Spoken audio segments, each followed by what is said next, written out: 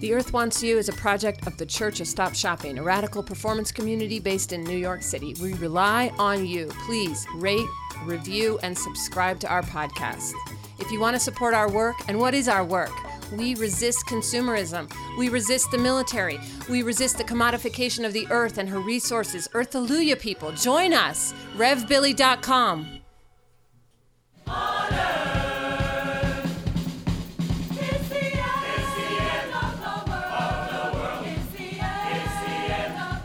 Earthalluia. Children, Earthalluia. It's The Earth Wants You. A new podcast radio show extravaganza coming to you from the Church of Stop Shopping. I'm your host, Reverend Billy, with your host, Savitri D. Good morning. Crushing the patriarchy today. That's our theme. Inviting Big Daddy to go to the door and leave.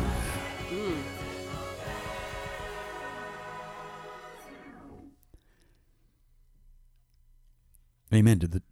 Did Big Daddy leave? I think that was Big Daddy leaving. Did you hear it? Amen. What do we got today in this show, Savitri? What do we got going on? Well, the interesting thing is, when the patriarchy leaves the room, there is this wonderful, liberating. It feels like a vacuum at first. It feels like it's the natural world. It feels coming like back. You're being sucked into a vortex, but then you're like, I'm being sucked into a vortex of imaginative liberation. Ecosystems. It's hallucinating mushrooms. It's a world. Cougars. It's a world.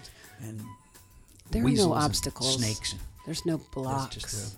There's forest no walls. floor and the wetlands. The patriarch is gone. The door has closed, and now there are no doors. A new kind of heron is flying through my mind. That raises the question: if the patriarch leaves and closes the door, and then there are no doors, how will the patriarch get back in? Well, he likes to. Never.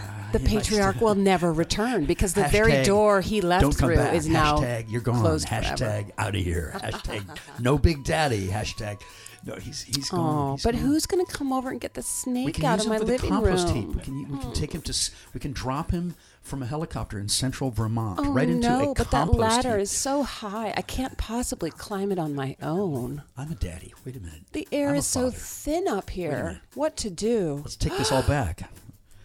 Praise be. I hope that I'm the exception. I'd like to apply to be the exception. Seriously, listen, Billy, I want to talk a little bit about radical institutions because, we badmouth institutions a lot around here, as anti-capitalists. There are simply no big institutions anywhere that are not corrupt at this time. So why not badmouth them? Because there are some institutions that are doing the work. And I want to just raise one up today. Name Judson 3. Memorial Church in downtown New York City on the edge of Washington Square Park, which has long led the way, a real vanguard kind of place. They have removed the ankle bracelet of an undocumented human, a monitoring device that keeps that person in very close contact with ICE and immigration services. The government. The immigration. When you wear one of these monitors, you have to actually plug in every night to charge it. You have to sit with your leg plugged into the wall to charge it. That's sick. And get this. So that the government can track you. This is sick. And you have to pay to rent it.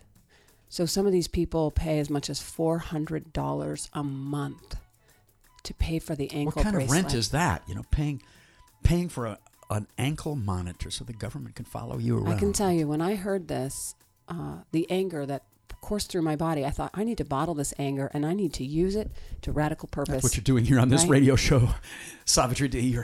You're bottling your anger and releasing it on an unsuspecting public. It's up to all of us, citizens of the United States of America, to change this. This is on us, okay? These people with their leg plugged in the wall, this is on us. Amen. This is work we have to do. It's DACA.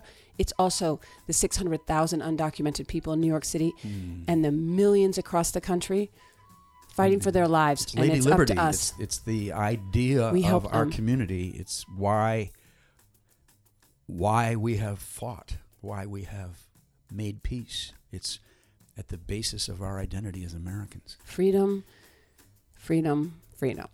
Hallelujah. There you go. Praise be. Let's go to the earth. Earthalluia. I think it's time to get the report on what's going on. News from the natural world with Savitri D.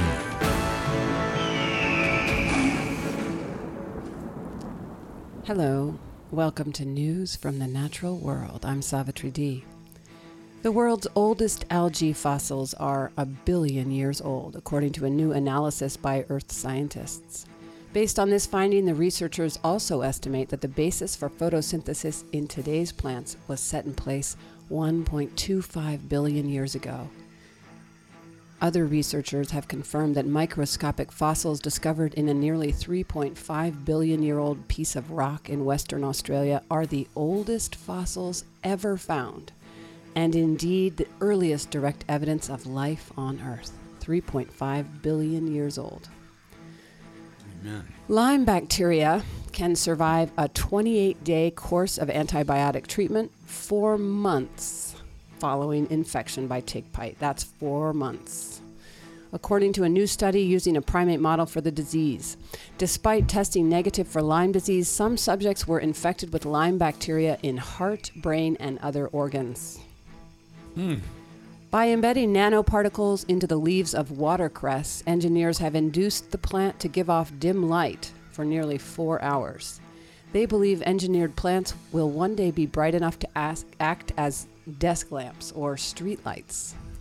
But do the plants want to do this? You want a bioengineered street light. It's a plant and a street light. Climate change will drive a huge increase in the number of migrants seeking asylum in Europe if current trends continue. Yes, that's in the Department of Very Obvious. And I'll go on. Hallelujah. The number of migrants attempting to settle in Europe each year will triple by the end of the century based on current climate trends alone, independent of other political and economic factors. Even if efforts to curb global warming are successful, the number of applications for asylum could rise by a quarter. Warming of 2.6 to 4.8 degrees Celsius, which climate experts say is likely unless stronger action is taken to bring down greenhouse gas emissions, would result in as many as 660,000 additional asylum seekers coming to Europe each year by 2100. Well, no borders, no walls, people. Amen. By 2100, 84% of the world's estimated 10.8 billion people will live in cities. That means noise pollution will bloom in those areas and beyond, in surrounding suburbs and rural space that were typically safe havens from the clamor of the city. Urban sprawl will get worse, encompassing quieter areas into the thick sounds of city life. Noise pollution can wreak havoc on human health and safety. High noise levels can exacerbate hypertension, cause insomnia or sleep disturbances, result in hearing loss, and worsen a plethora of other medical conditions. All of these problems can aggravate other health issues by inducing higher levels of stress, which can cascade into worsened immune systems, heart problems, increased anxiety, and depression. People, it's getting loud out there. What about the effect on animal life and plant life? That's happening today. The whales under the water. Between 10,000 and 100,000 microorganisms live on each single grain of sand. What? Yep. Say that again, please. Between 10,000 and 100,000 microorganisms live on each single grain of sand. This means that an individual grain of sand can have twice as many residents as the city of Fairbanks, Alaska. An international team of scientists have discovered the greatest absence of evolution ever reported, a type of deep-sea microorganism that appears not to have evolved over more than 2 billion years. Researchers say that the organism's lack of evolution actually supports the theory of evolution. The rule of biology is not to evolve unless the physical or biological environment changes. This is like my ex-roommate. The environment in which these microorganisms evolved. live has remained essentially unchanged for 3 billion years. These microorganisms are well adapted to their simple, very stable physical and biological environment. Fish sense water motion the same way humans sense sound. Little tiny hairs. The same hairs that we have in our ears are on the surface of a fish and sense whether the water is moving forward or back. And this is one of the ways fish read currents. A study is the first planetary level look at human reproduction as it relates to people's moods. You have a problem with that word? Sorry, let me start over. Don't be nervous. A new study is the first planetary level look at human reproduction as it relates to people's moods and interest in sex online. The study draws upon data from nearly 130 countries and includes sex-related Google search terms from 2004 to 2014 and 10% of public Twitter posts from late 2010 to early 2014. A lot of data. The analysis revealed that interest in sex peaks significantly during major cultural or religious celebrations based upon a greater use of the word sex or other sexual terms in web searches. These peaks broadly corresponded to an increase in births 9 months later in countries with available birth rate data. To understand the higher interest in sex during holidays, the researchers... To understand making me nervous. To understand the higher interest in sex during holidays, the researchers These are the holidays. Also conducted a sophisticated review of word choices in Twitter posts known as sentiment analysis. This is what I was getting to. Sentiment analysis. To reveal that collectively people appear to feel happier, safer, and calmer during the holidays. This is counterintuitive. They appear to be happier, safer, and calmer during the holidays.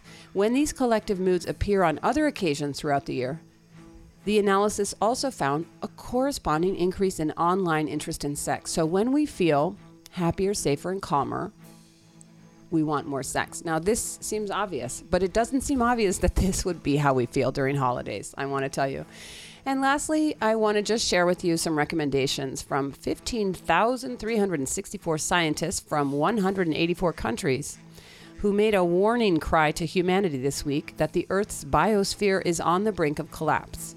But they say all is not lost if political leaders take urgent steps to stave off disaster. Among the 13 recommendations, 5 call for specific actions to protect nature. 1. Increase financing for nature reserves. 2. Stop the destruction of forests, grasslands, and other native habitats. 3. Large-scale restoration of native plant communities, especially forests. 4. Rewilding regions with native species, especially apex predators. 5. Restore large-scale endemic plants, in particular forests. Tackle poaching and stop the trafficking of threatened species.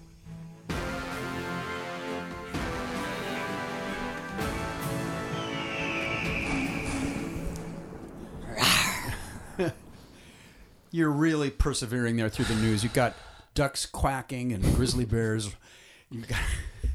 You've got red-tailed hawks screaming, and you've got me interrupting you. I'm sorry. I'm really trying for some positive, happy news during the holidays here, but it's hard to find positive, happy news about the environment, I must say.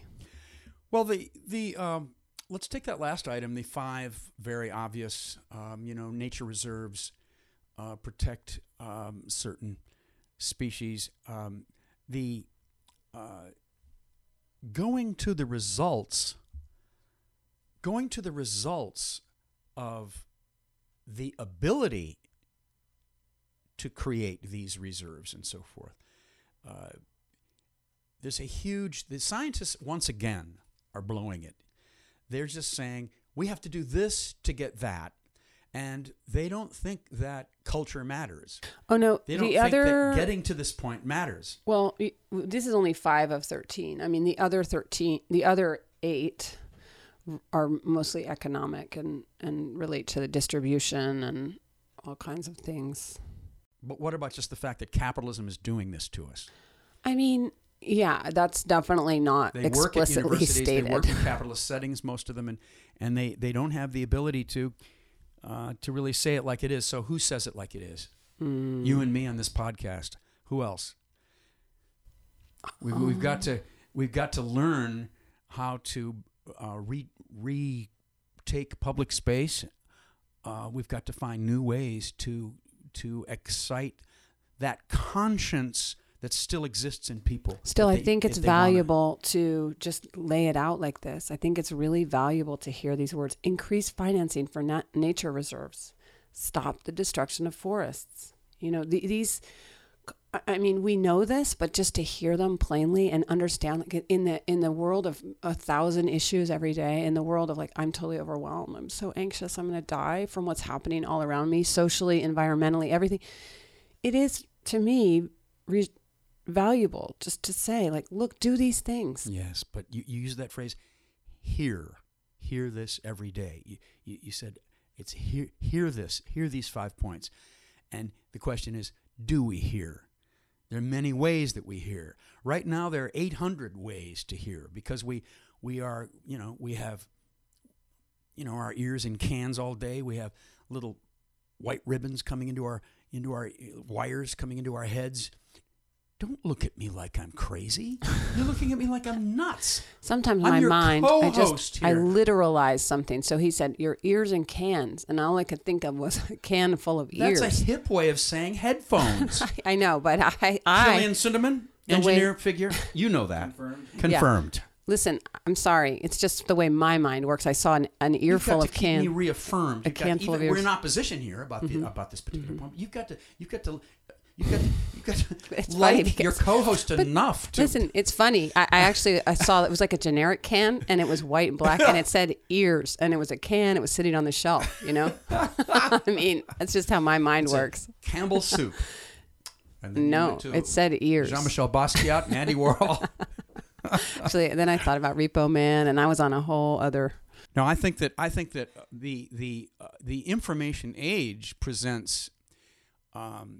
the cultural workers in earth justice, in environmentalism, with a tremendous riddle. They're how people really hear that tiger's roar that we have in our at the top of our show. Yeah. How they hear that, how the natural world breaks through the facility to change and layer text and imagery. Right. Well, now. one challenge in particular, I think it's a very emotional response for most of us. We care intensely and we feel passionate about the earth and the animals of the earth. Mm-hmm.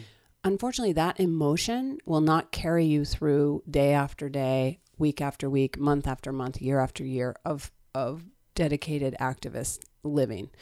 The emotions ebb and flow, and sometimes you're exhausted by the emotions. So what replaces that? What is the fuel that isn't sentimental, that isn't emotional, that is trustworthy and sustainable? What fuel can we put in our bodies, in our minds, in our souls, and in our communities so that we can do this? And I have always thought it's about community, because when I'm tired, you're not tired. When he's tired, I'm not tired. Right. And so then we carry each other through those times. The human ecosystem.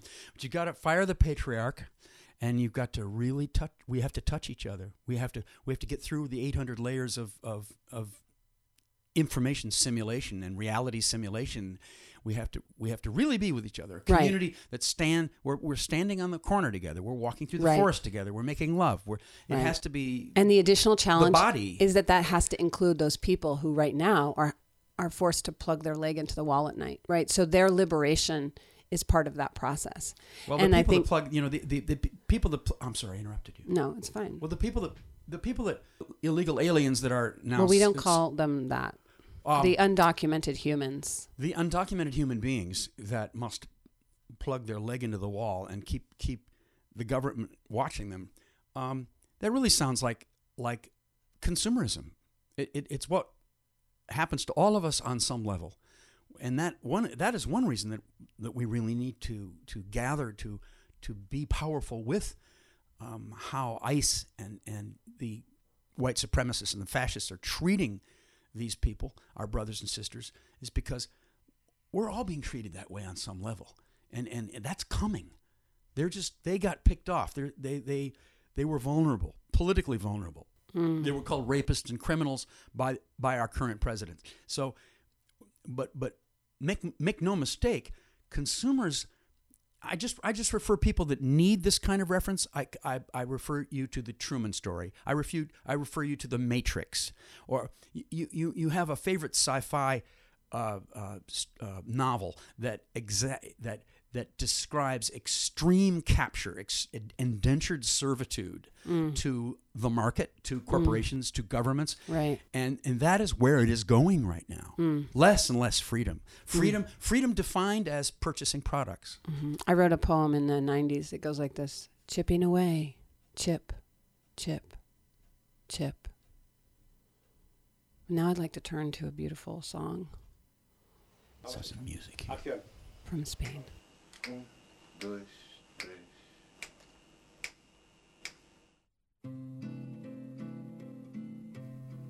Señor Veloso.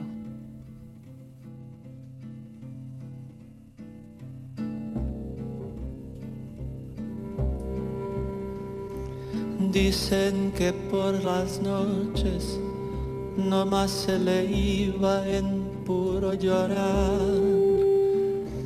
Dicen que no comía, no más se le iba en puro tomar. Juran que el mismo cielo se estremecía al oír su llanto. Cómo sufría por ella, que hasta en su muerte la fue llamando. Ay, ay, ay, ay, ay.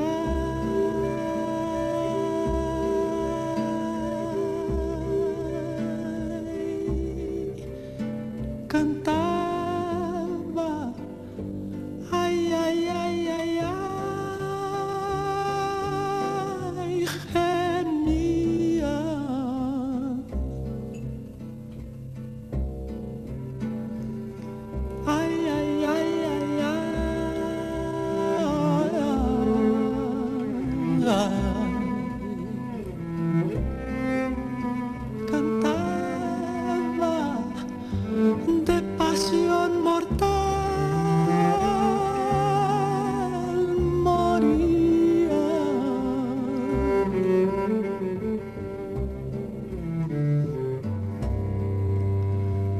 Que una paloma triste muy de mañana le va a cantar a la casita sola con sus puertitas de par en par. Juran que esa paloma no es otra cosa más que su alma, que todavía la espera a que regrese la desdichada.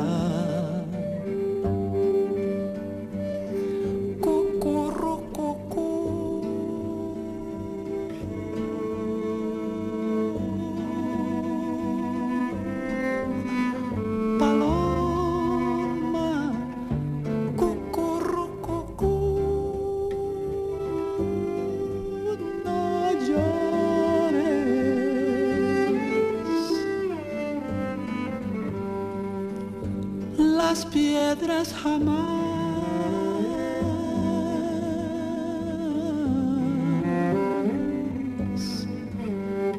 paloma,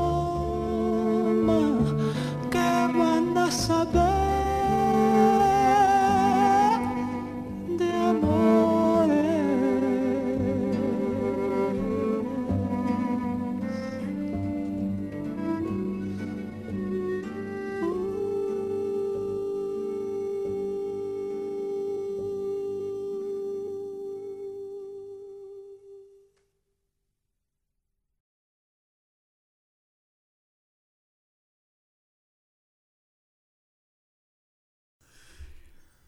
Michael Stephen Smith, are you there?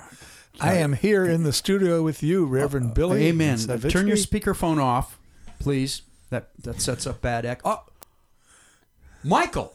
Hello. We're here today with Michael Smith, co-host of the radio program Law and Disorder, a longtime advocate for all kinds of social justice here in New York City, and we welcome him to the studio today. Well, I'm happy to be here in your tiny studio. It reminds me of a crack that Groucho Marx once made about you have to go outside to change your mind. We've changed our mind right here inside. I liked it. When you said it reminds me of a crack, I was like, exactly. We're in the crack. We're in it. You're here in person. Our podcast has never had a guest in person. Thank you so much for being here. Michael Stephen Smith. May I call you Dr. Smith? Never. You have your PhD, I understand. I have a Juris Doctor. A JD. Yes. That's different than a GD. A JD. A GD is a goddamn. A goddamn jurist degree. So we 9/11 is this semi-magical, very tragic, deeply tragic New York event, worldwide event, impacted all of us in many different ways, taking friends from us, taking neighbors from us, changing our government and our culture. Rudy Giuliani was our mayor at that time. I know that you've become involved again. You never stop being involved, but it's the again part is that you're bringing this back to those of us who may have found a way to forget about 9/11 finally, and to maybe we think we did, maybe we thought we moved on with our lives, but it's still ever present. Can you tell us about your current project? Sure. Well, 9/11 was a turning point in history. It's still turning. The wars that came out of it are still going on. I lived across the street from the two towers. If the southern tower would have fallen over on its side rather than fallen over inside of itself as it did, but if it had toppled over, it would have hit my building. And I was supposed to be at the restaurant on top of the northern tower, Windows on the World, for breakfast that morning. I was supposed to meet my friend John at 8 o'clock. The plane slammed into it at 8:40. But John called me up right before, and he said that he had a meeting and he had to cancel breakfast. So I asked my wife if she was interested in going up there for breakfast with me, and she said, it's really a lot to do. And I said, you're right, So we were laying in bed when the plane flew over our building. You could actually see the underside of the plane from our bedroom window. And it would crash, So I got dressed. Debbie said, go see what happened. And I went out there, and I came back, and I reported that a small plane must have hit the building. So I came back, went back to bed, and then crash again, So Debbie said, I think we're being bombed. And we both got dressed and went back out to check out what was happening. And the second building that was hit fell over first. Mm-hmm. And as it was falling down, everybody was screaming, and we all ran back into my building. And the sky turned black from all the ashes and the dust. And then it cleared. And then the second building fell over. Mm-hmm. The sky turned black again and cleared up. And so we thought, we should get the hell out of here. And we went down to see if we could get our car out of the garage. But the generator for electricity was located in the basement of one of the World Trades, and it was knocked out. So there was no electricity in Battery Park City. So we couldn't get our car out. So we were there at home we had a 16-pound cat named Mo, and a talking parrot named Charlie Parker, and the two of us, all four of us, and we were stuck there. So we stayed all morning, all afternoon. We stayed over the evening. There was no water, there was no gas, there was no telephone, and most of the people in our building left. There was one jazz musician, bass player, who was blind, and so he couldn't get out. So it was us and him. And we stayed till the next day, and the cops came and told us we really had to get out of there. So Mo was too big to carry easily, so we abandoned the cat, and we put Charlie in his travel cage. We started walking up to Michael Ratner and Karen Ranucci lived in a house in the village, and we thought maybe we could sleep over there. So we started walking up from Battery Park City to the village with the bird in the cage. And Charlie's telling everybody along the way, it's okay, it's okay. Oh, my God. But obviously it wasn't okay. Charlie's a gigantic macaw? No, what? No, he's an African gray parrot. An African gray parrot. He's a bird. That's why my son named him Charlie Parker. He's a bird. Oh, yes. So Charlie got sick. He got avian respiratory disease from the schmutz in the air that was toxic, that ash. And we took him over to the Animal Medical Center where they took him in. They put an IV into him, and the next day the doctor called us up, and Debbie said, "How is he?" And the doctor said, "Well, he must be getting better because he just bit my assistant." That's a sign of health in parrots. Yeah. So we brought him home, and our office was just on the other side of the World Trade Center. We had a law practice at the time, and we couldn't get into the building. The building was closed down. It was contaminated for a year. We didn't know what to do. So finally, Ramsey Clark lent us a kind of a push cart. We put all of our files on it, and we pushed them over to our living room. So for another year, we practiced law out of our living room. Me, Debbie, and Charlie. So, Wow. so, and it was awful because Charlie, he talks so much. Well, you've been over, Billy. Yeah. The bird is just vocal. So one afternoon, Debbie was on the phone with an insurance adjuster, because that's what we used to do. We used to sue insurance companies. And she's trying to settle a case with this guy. And the guy was really obstreperous and difficult and obnoxious and really mean. And Charlie loves Debbie. He's protective. And he's listening, and he's getting more and more agitated. He's walking back and forth on his perch, back and forth, back and forth. And he finally can't contain himself any longer. And he yells out, in my tone of voice, he yells out, "I'm going to kick your ass." So the guy says, "What?" And Debbie says, "I got nothing more I want to say to you." And she hung up the phone. How do you explain it? But that was what it was like for a year. Our cat died from it. And you both got sick. And I got sick. I couldn't swallow. Evidently, the toxins had killed the nerves in my esophagus. And swallowing is like peristalsis, like a snake. The muscles are triggered and they force things down. So I had to have a procedure where they opened up the distal end of my esophagus, and now I swallow by just drinking a lot of water. So I heard that there was a fund for victims.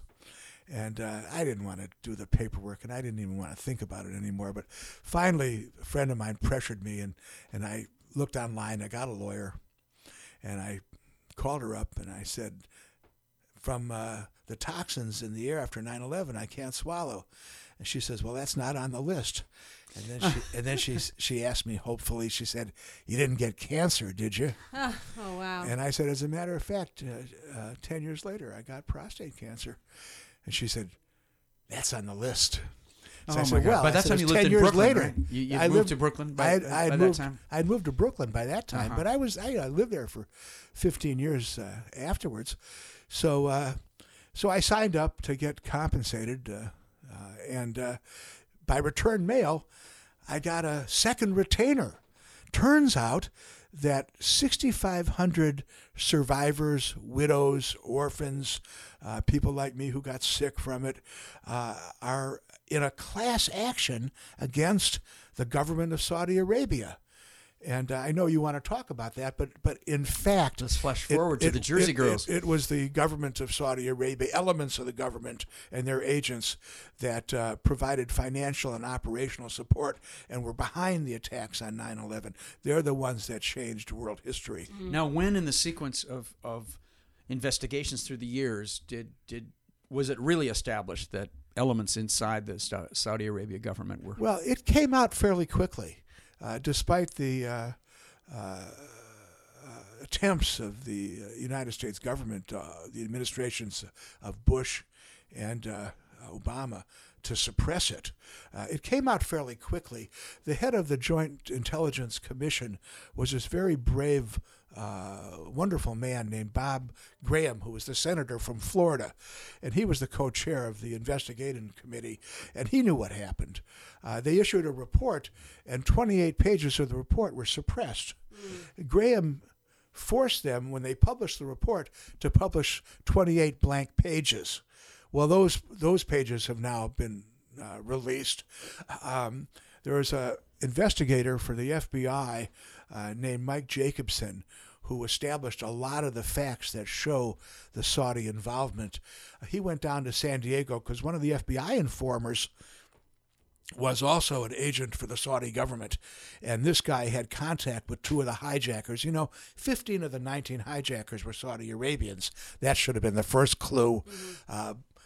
George Bush chartered a plane to fly all the Saudi government officials out of Washington back to Saudi Arabia. That should have been the second clue. And Mike Jacobson discovered all this information in San Diego. So you think Bush knew?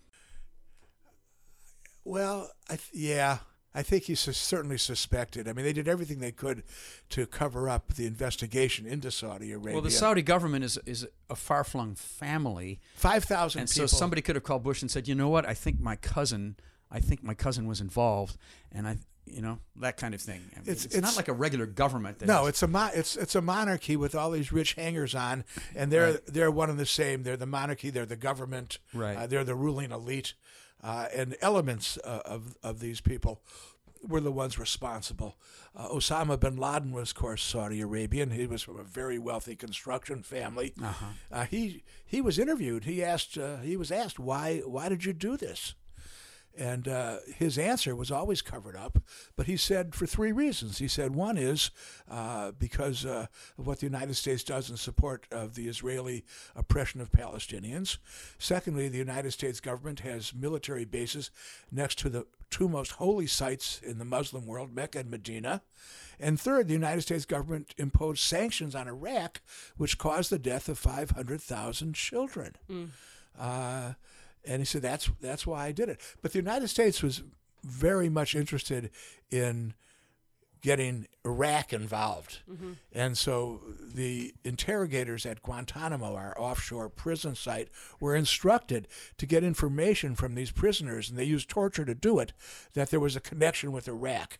And one such tortured prisoner said there was a connection with Iraq, and that they used that as their narrative. They built that narrative of Saddam Hussein. But Senator Bob Graham realized right away that this elaborate plot had to be supported by some kind of a state. It took too much money. It took too much coordination. It couldn't have been just a handful of guys that came here and did this. Right. And he knew it was a state. And then the United States government tried to blame it on the state of Iraq. Iraq had nothing to do with it. Well, I think like yourself, Billy and I were watching as those buildings fell, and we weren't as close as you were, so I think we had physical safety on our side. So I remember that all we were talking about on a rooftop in Brooklyn with people from all over the world was the wars that were about to start. And those wars, as you said, are ongoing. And what do you think about that? I mean, when you watch, like having been involved so closely in this and like knowing so much about it, when you look across those oceans and see American involvement in those nations persists to this day, why isn't there a peace movement today? Why is there no why is there so little citizen response to those ongoing wars? 16 years we've been at war. Afghanistan, Iraq, Yemen, all over the African continent. Libya. I mean, why do we allow this in this country? Yeah, 6 different countries. Well, I was active in the anti-Vietnam War movement, and I think it's helpful to contrast what we did then to what is not happening now. During Vietnam, there was a draft. So civilians were actually picked out of the population and forced to go over there. The government was very smart in, after the Vietnam War, abolishing the draft. So now you have two things. You have people that join the army out of poverty, really. Yes. And then you have private armies. Eric Prince and academia. Blackwater changed its name. He's now proposed to Trump that he be the army. Yeah. And I think the second reason is that you don't have the kind of media coverage. The media, as restrictive as it was then, is even worse now. Mm-hmm. So the public is less informed now than it used to be. I think also there was real leadership during the anti-Vietnam War movement. There were radical pacifists. There were people in the Communist Party. There were people in the Socialist Workers' Party. There were organizations on campus, the Student Mobilization Committee. There were national conventions. We didn't just summon people to a demonstration by clicking a button on the iPhone. We met locally and then regionally and then nationally, and we had delegated conventions, and we would hash out the issues. What should we do? What should the slogans be? And so there was a real movement that was built by person-to-person contact. You don't have that anymore either. So shall we go to the case that you're representing, the sure. so-called Jersey Girls? Sure. Well, the Jersey Girls are amazing because they became experts both legally and factually on what happened. And they were the core of the lobby that got the law changed because prior to today, a citizen like me just couldn't sue a foreign government. And they got the law changed so that the sovereign immunity law was obviated, and it went up to Obama, who vetoed it. So it had to come back to Congress, and none of the senators wanted to be seen as opposing these widows and orphans. So the veto was overrun by a vote of 97-1. And this was the lobbying efforts of these New Jersey women who were called, I don't like the term, but they were called the Jersey Girls. They're just these amazing women. So this enabled, there was a bunch of lawsuits going on, the insurance companies, the victims, the survivors. All these lawsuits were consolidated, and they were allowed to go forward in the form of one lawsuit that will either be tried or settled next year. And what's interesting is that the Saudi Arabian government, which used to be awash in money from its oil, is now in trouble because they're spending $200 million a day on the war in Yemen. So they're even talking about selling their oil company, Aramco. And they're looking at a trial that could cost them. And what this would do, according to the Jersey Girls, to bring back full circle the answer to your question, the Jersey Girls understand that if they can choke off the money from Saudi Arabia, they can choke off that country's supporting Al-Qaeda and the Wahhabi mosque that they've set up, the most extreme form of radical, crazy Islam. They can choke that off around the world. So this will have a real political effect if we win this lawsuit. That's so impressive. That's so impressive. What personally is your... Now, You're retired from the law, and yet not retired at all. I'm repurposed. You're repurposed, and you have radio show, Charlie Parker on your shoulder, and you have a famous radio show podcast called, what is it? Law and Disorder. Yeah, lawanddisorder.org. Lawanddisorder.org. And we heard you. You know, the kinds of names you're mentioning there just in passing, Ramsey Clark and Michael Ratner. We know that you're a very involved civil liberties, a giant among us mortals, and we have counted on people like you to protect us. Yes, we thank you for your lifetime we're protesters. Of work. We're in trouble all the time. We've had. Well, you're really inflating my importance, but I have to say, Billy, that one of my most wonderful clients ever was you. Oh, and I don't know if you remember, this was years ago. You were putting tape recordings behind stuffed animals in the Walt Disney Store, and these tape recordings would yell at people, "You from Toledo, you from Phoenix, go home, don't buy this junk," and you got busted for it. Yes, and you came to me, and I got help from my friend Margaret Ratner-Kunstler because I didn't know much about criminal law, and Margaret got you off. So that's when I first met you. It was years ago. Maggie got me out of there.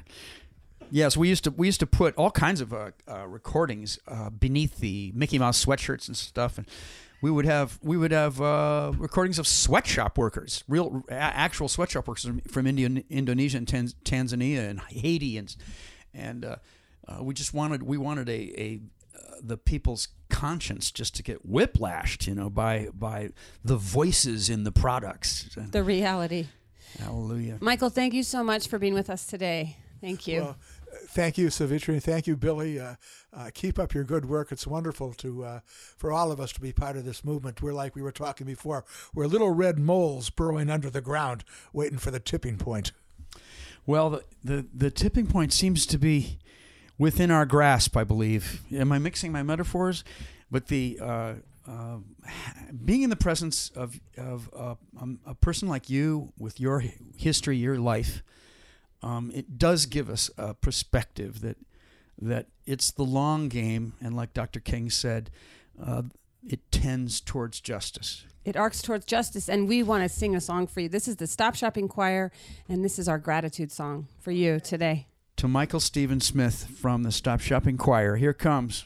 Many long days, many long nights, days spent standing, days spent sitting, tired feet like stone, days spent meeting, days spent meeting, like so, tired feet, many long days, many long nights, days spent winning, days spent losing, sad news, happy news, days spent talking, nights spent talking, happy news, sad news, greet me as a friend, greet me as a stranger, I have got this gratitude, I have got this gratitude, I have got this gratitude.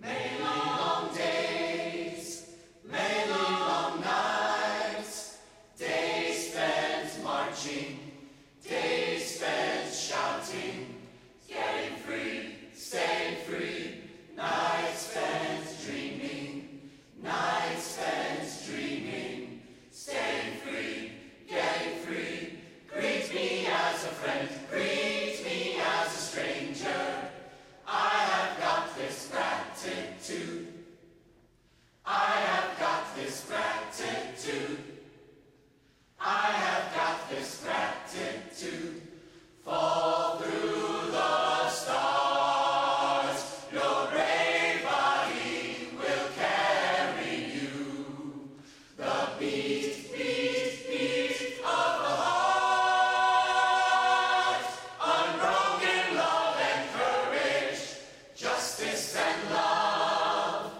love and justice, courage and love, greet us as a friend, greet us as a stranger, we have got this gratitude, we have got this gratitude, we have got this gratitude.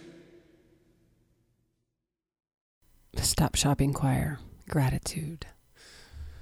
And now, Extinction's Got Talent. Today's creature, the Atlantic humpback dolphin.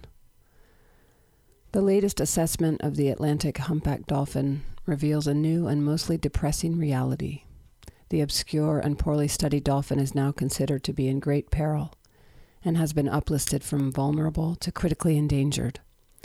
Growing up to 2.5 meters in length, the Atlantic humpback dolphin is gray in color and has a characteristic hump just below its dorsal fin. These dolphins are shy, occur in small groups, and rarely venture more than a few kilometers from shore. They are highly susceptible to human activities in coastal waters, and threats include entanglement in fishing gear, offshore construction such as port development, and hunting for human consumption. Recent assessments suggest that the global population of the Atlantic humpback dolphin likely numbers fewer than 1,500 breeding adults, distributed among several isolated subpopulations, most of which appear to be very small. The presumed range of the Atlantic humpback dolphin stretches more than 7,000 kilometers along the coastal areas of Western Sahara to central Angola. And now the sounds of the Atlantic humpback dolphin.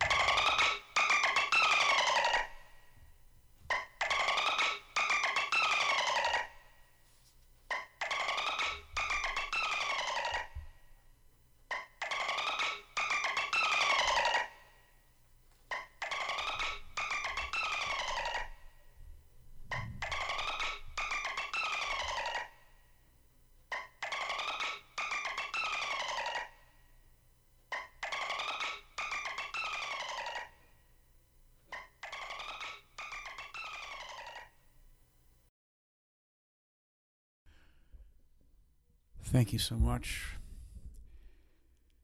for bringing us the intriguing song of the Atlantic humpbacked dolphin. We We are in a special time now, but everyone's current moment is special in some way.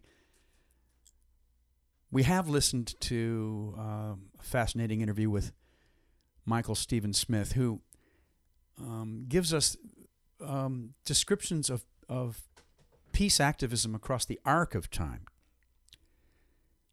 going back 60 years in his descriptions of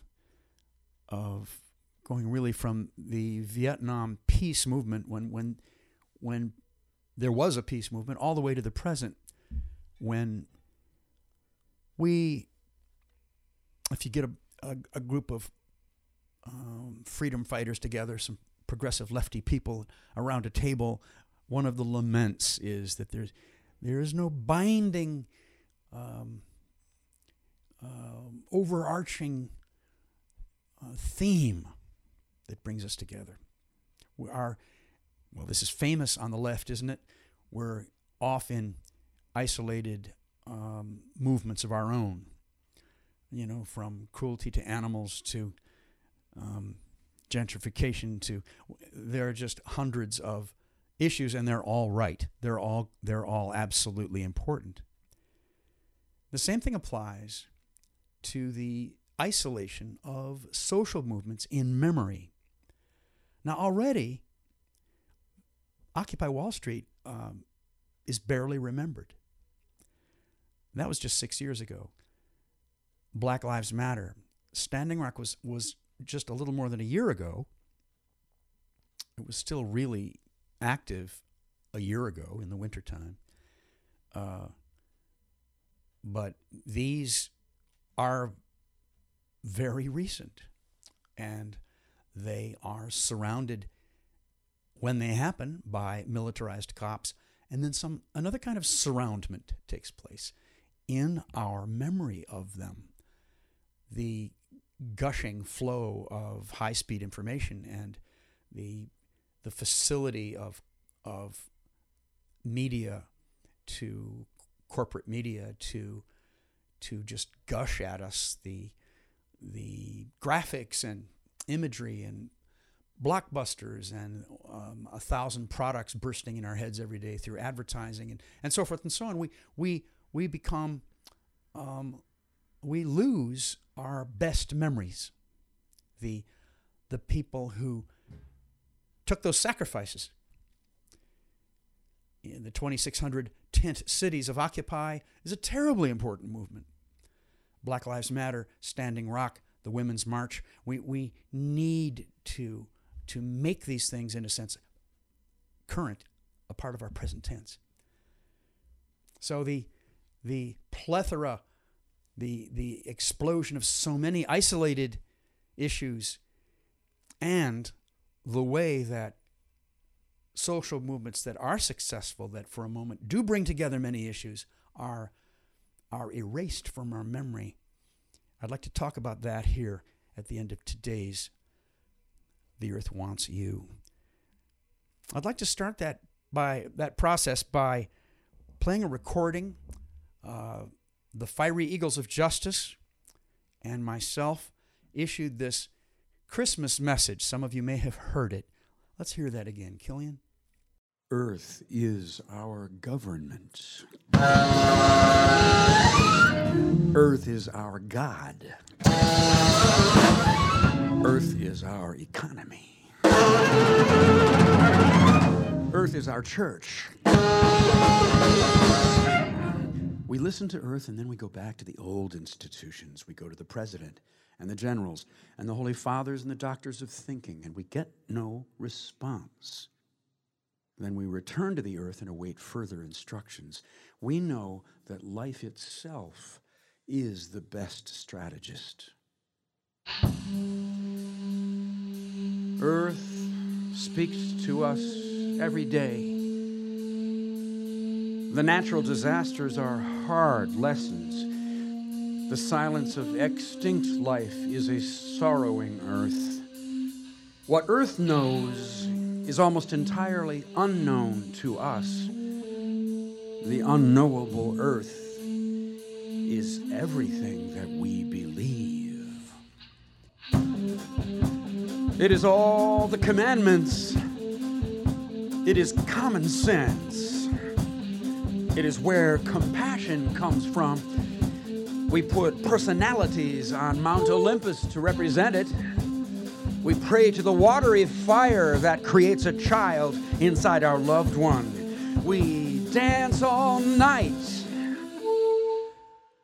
Now Earth is our only celebrity. Earth is the only famous being that matters at all. Human history was made triumphing over Earth. Now Earth makes history. Earth Hallelujah, that was our Christmas message. The Fiery Eagles of Justice, my friends Jason Candler, Brendan Burke, and myself, and with the permission of the Church of Stop Shopping, we posted that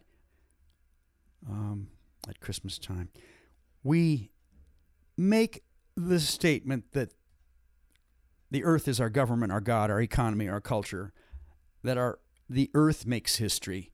We just go all the way over to the other side on the question of how powerful a presence earth is in our lives. It's life. And that we believe that we have to remember this now. It's just what all earth cultures have always said. A little harder for urban people like us to say it, but the reason we can say it now with some conviction is that when all of us inhale our last breath, then there's only one movement, there's only one issue, there's only one fact, and that is life itself. That's where we are right now. We are all critically endangered. And so, life itself is that binding, that overall theme, that belief that we can use to bring Occupy Wall Street, Black Lives Matter, Standing Rock, the Women's March, bring it right now into the present tense. And it's the thing we can do to go to all the disparate, separated, isolated, progressive left campaigns and bring them right here, because we're all together now. We all want to survive. We're inhaling our last breaths. And when we do that, we have one belief in life. We are brothers and sisters. The thing that drives us forward is love. Let's work together. Let's sacrifice for each other. Let's be of service together. Love-alleluia. Love-alleluia. Love-alleluia. Reverend Billy, I'm Savitri D. Thank you for listening. This is The Earth Wants You, a project of the Church of Stop Shopping. Please rate and review this podcast. Come back and listen again. Send it to your friends. We rely on word of mouth.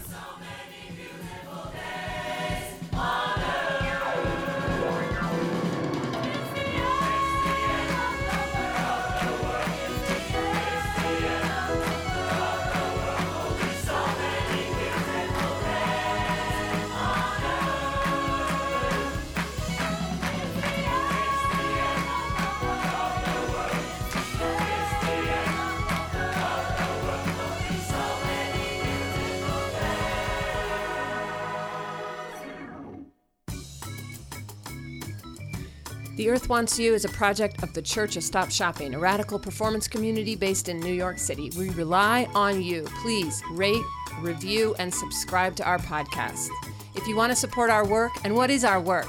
We resist consumerism. We resist the military. We resist the commodification of the earth and her resources. Earth-alleluia, people. Join us. RevBilly.com.